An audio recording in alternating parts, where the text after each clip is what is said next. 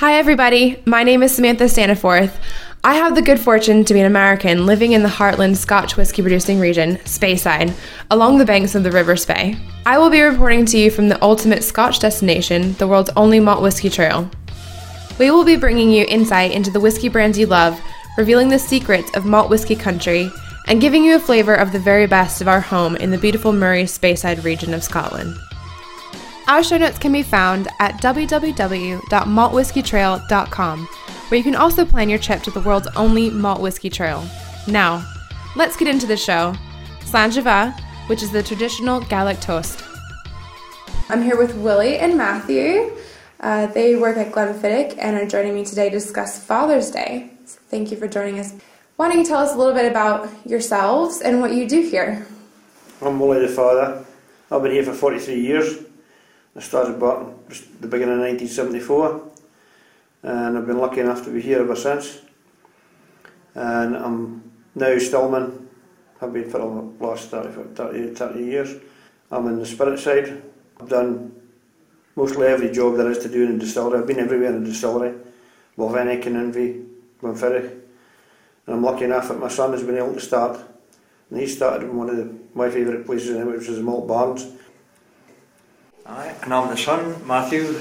Been with the company now 6 years. I started off as orra loon, which is kind of skivvy round about the site, and then 3 years ago started in the Malt Barns. What inspired you to work in the same industry as your dad? Well, we're full of distilleries around Dufftown. It was just the general choice to join for my father is. So Willie, you've worked in the whiskey industry for some time and have likely seen a few changes. How have your job practices been impacted over that time? Well, as far as the malt whisky is, the malt whisky Glenfiddich has made over the years, they diversified it into different years, ages, whatever, different types of whiskies, using different types of casks and different finishes, etc., which has made a big difference to certain parts of it, because we used to be coal fires and you had to... Showing his years now. You'd keep the coal going in and get the ashes out and whatever, but that was a lot harder job than it is now. And then we reverted back to gas and steam, whatever. So it's much easier now than it was then, put it that way. So Matthew, Glenfiddich prides itself in the craft of the age-old traditions of whiskey making. Can you tell us what's involved with that in the maltings? I'm quite lucky. It's still very old-fashioned at the barns. It is an art and a craft to do it. You can to keep the place presentable and produce quality malt. When your son first started working here, were you a bit nervous at all, or did you know that he was going to live up to what you expected him to do? Oh, I knew that. It just took a bit of time to get in the right area. When you start off, as you say, Matthew says, you start off at the bottom and work your way up. Started there. I was the loon at that time when I was in 74, so I was the youngest at that time. Do you wish that you maybe worked a bit closer in the same sections, maybe? No. That wouldn't have worked.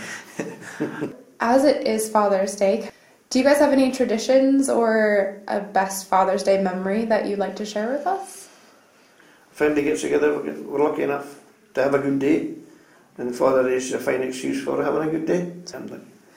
Have you had a best Father's Day gift from your son or the rest of your family at all?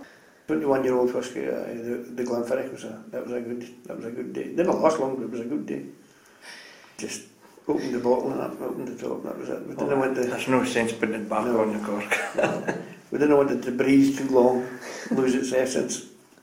When you got into whiskey, was there a particular dram or anything that your father first introduced you to? It would have been Glenfiddich when I was 18.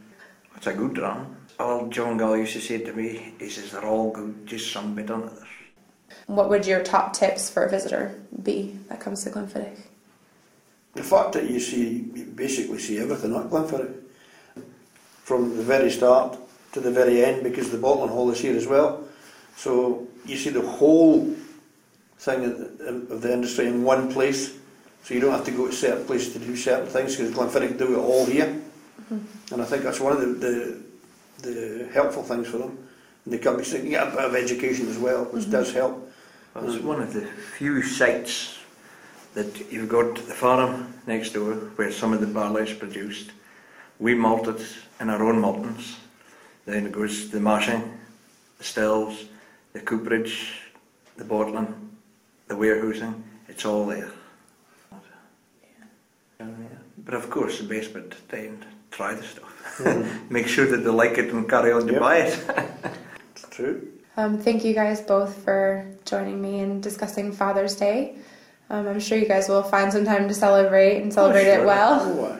Oh, yeah. Well, we want to let ourselves down, don't we? We'll manage to do it if we miss that date, don't we? Make up for it sometime. Oh, yeah.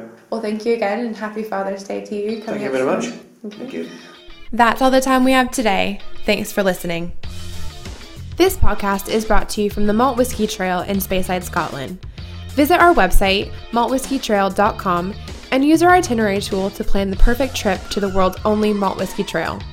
Our website is packed full of news, events, and top tips on how to explore whiskey and much more that Speyside has to offer.